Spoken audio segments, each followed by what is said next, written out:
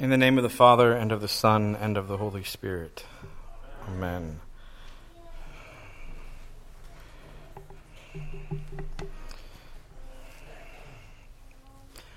Our gospel reading this morning is a familiar story. There's nothing particularly under the surface here, no secret meaning revealed by the Greek New Testament or by diving into the Jewish backgrounds. What we have, rather, is a simple story of Jesus healing 10 lepers while he is on his way to Jerusalem, and instead of all of them returning back to him to give praise to God, only one does, a Samaritan, whom Jesus calls a foreigner. Luke tells the story like this. Jesus was on his way to Jerusalem when he met 10 lepers who stood at a distance. 10, yes. Who stood at a distance and called to him. They call him by name, and then they call him Master. But note, this isn't the word kurios, the typical word for master or Lord in the New Testament. It's epistates, here translated as master, typically an administrative title. The lepers lift up their voice and cry, Jesus, Master, have mercy on us. Have mercy on us. Luke writes, and when he saw them, he said to them, go and show yourselves to the priest. And as they went, they were cleansed. All 10 are healed, but only one leper returns. Then one of them, when he saw that he was healed, turned back, praising God with a loud voice, and he fell on his face at Jesus' feet, giving him thanks. And then, Luke adds, now he was a Samaritan. Then Jesus answered, were not 10 cleansed? Where are the 9?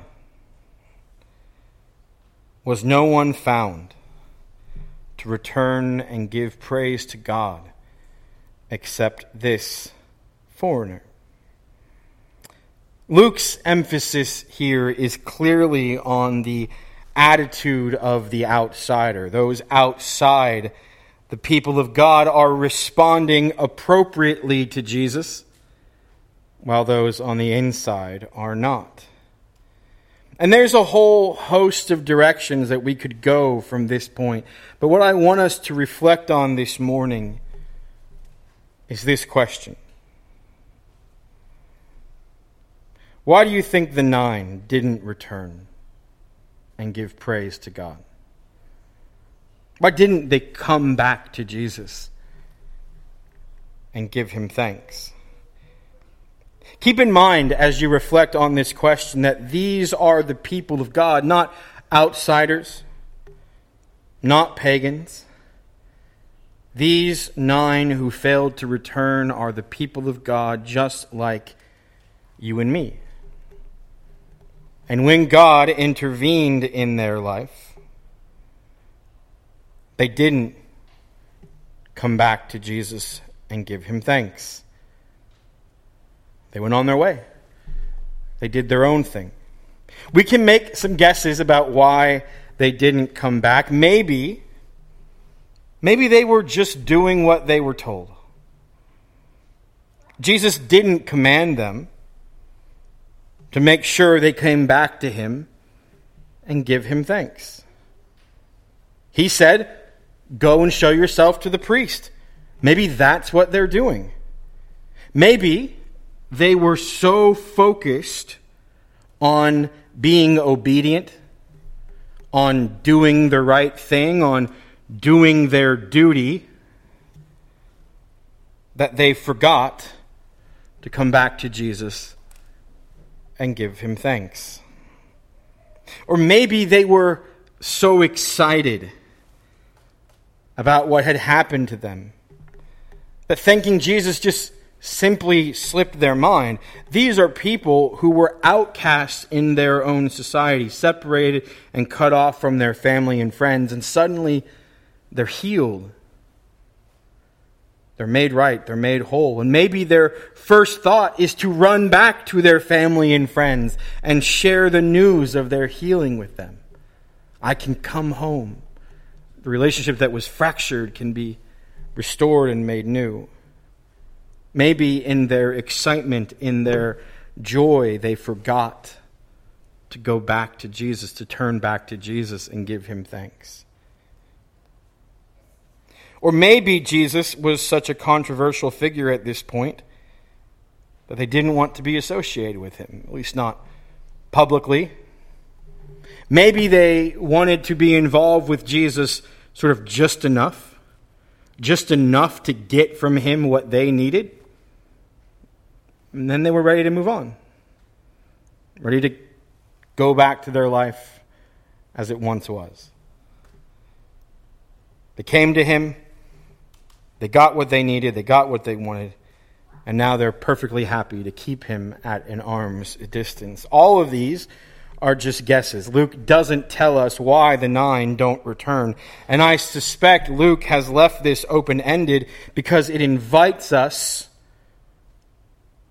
to place ourselves in their shoes and reflect on all the times in our own lives where we have failed come back to Jesus and give him thanks. It's easy for us, I suspect, to give thanks to God for the big things, which is what makes the leper's failure to turn back to Jesus so startling. If we got a clean bill of health from the doctor, yeah.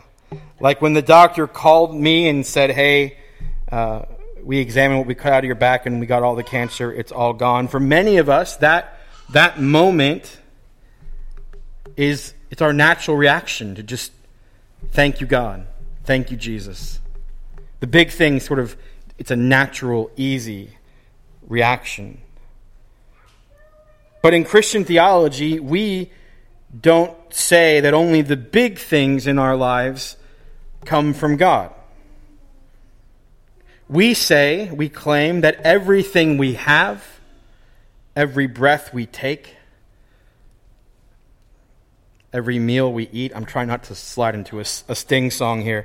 Every breath we take, every meal we eat, every dollar in our bank account, everything comes from God. In fact, I hope you all are paying attention because we affirm this practically every Sunday. The celebrant prays, yours, O Lord, is the greatness and the power and the glory and the victory and the majesty. For everything in heaven and on earth is yours. Yours is the kingdom, O Lord, and you are exalted as head above all. All things come from you, O Lord, and of your own have we given you. This prayer immediately follows after the bread and wine are placed on the table, because the bread and wine are part of the people's offering back to God. But this is also typically the time in which the offering plate is passed around, something we don't do here.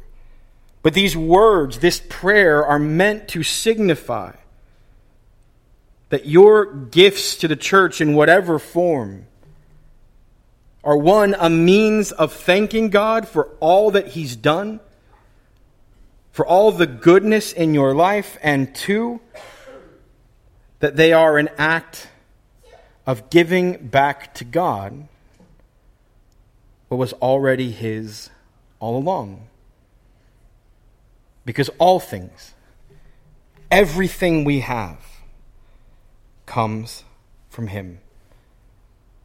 This is why Paul can say in Ephesians that Christians should be giving thanks always and for everything to God the Father in the name of our Lord Jesus Christ.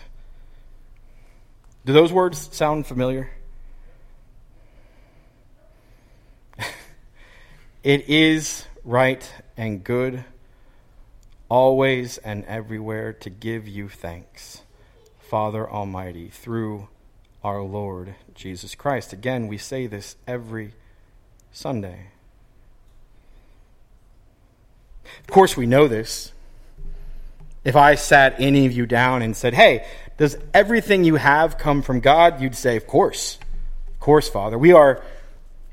There's something about faith in the culture of churches that we are trained to give the right answer whether or not we actually believe it, which we do that to our own detriment. Because it means it's really hard to know what's actually going on in someone's heart because we're just trained to give the right answer. We're not trained to answer honestly. We're trained to give the answer that keeps us in the community, that keeps us as a member of that group. We know this, but believing it is something different. Genuine thankfulness, the kind that results in praise to God for everything that we have in our lives, begins with believing, understanding truly that everything we have is from God. There is no good in your life that does not come from God the Father and is not redeemed by God the Son. So our attitude as Christians, once we wrap our heads around this thought, ought to be one of constantly, always coming back to God and giving Him thanks in the name of Jesus Christ for everything good that we have in our lives. Amen. There are many reasons we might not do this always and for everything. Maybe we're too busy dutifully going about our lives to come back to Jesus and give thanks. We're too busy doing the right thing, fighting for our family, serving the church. Too busy doing all the right things to come back to Jesus and give thanks. Or maybe there's so many exciting things going on in our lives, one thing happening right after another, that it's hard to remember to pause, take a breath, and give Him thanks. Maybe we're ashamed to say His name in public. Or maybe we don't truly believe that everything we have comes from Him. Maybe we think we've earned it. Maybe we think it's ours by right. So no need to give thanks. No need to come back to Him. Whatever the reason, we don't want to be like the 9 lepers who went on with their life healed, but never came back to Jesus to give Him thanks. For lots of people get healed in this world. Lots of people have breath and food and enough money to live off of, to survive. This is common grace. It extends to everyone. But notice what Jesus says to the one who returned. Rise and go your way. Your faith has made you well. I said there was nothing hidden here in the Greek. Well, that wasn't entirely true. The word for rise, it's the word for resurrection. And the word for made you well, the words for made you well, are literally saved you. I think this is a bad translation. All 10 were made well. All 10 were healed. But only one was saved that day. And only one heard Jesus tell him to rise. And that was the one who didn't just go back to his life, who didn't just return back to his life as normal. The one who heard Jesus say, "Rise," the one who heard him say, "You are saved," that was the one who came back and gave him thanks. Amen.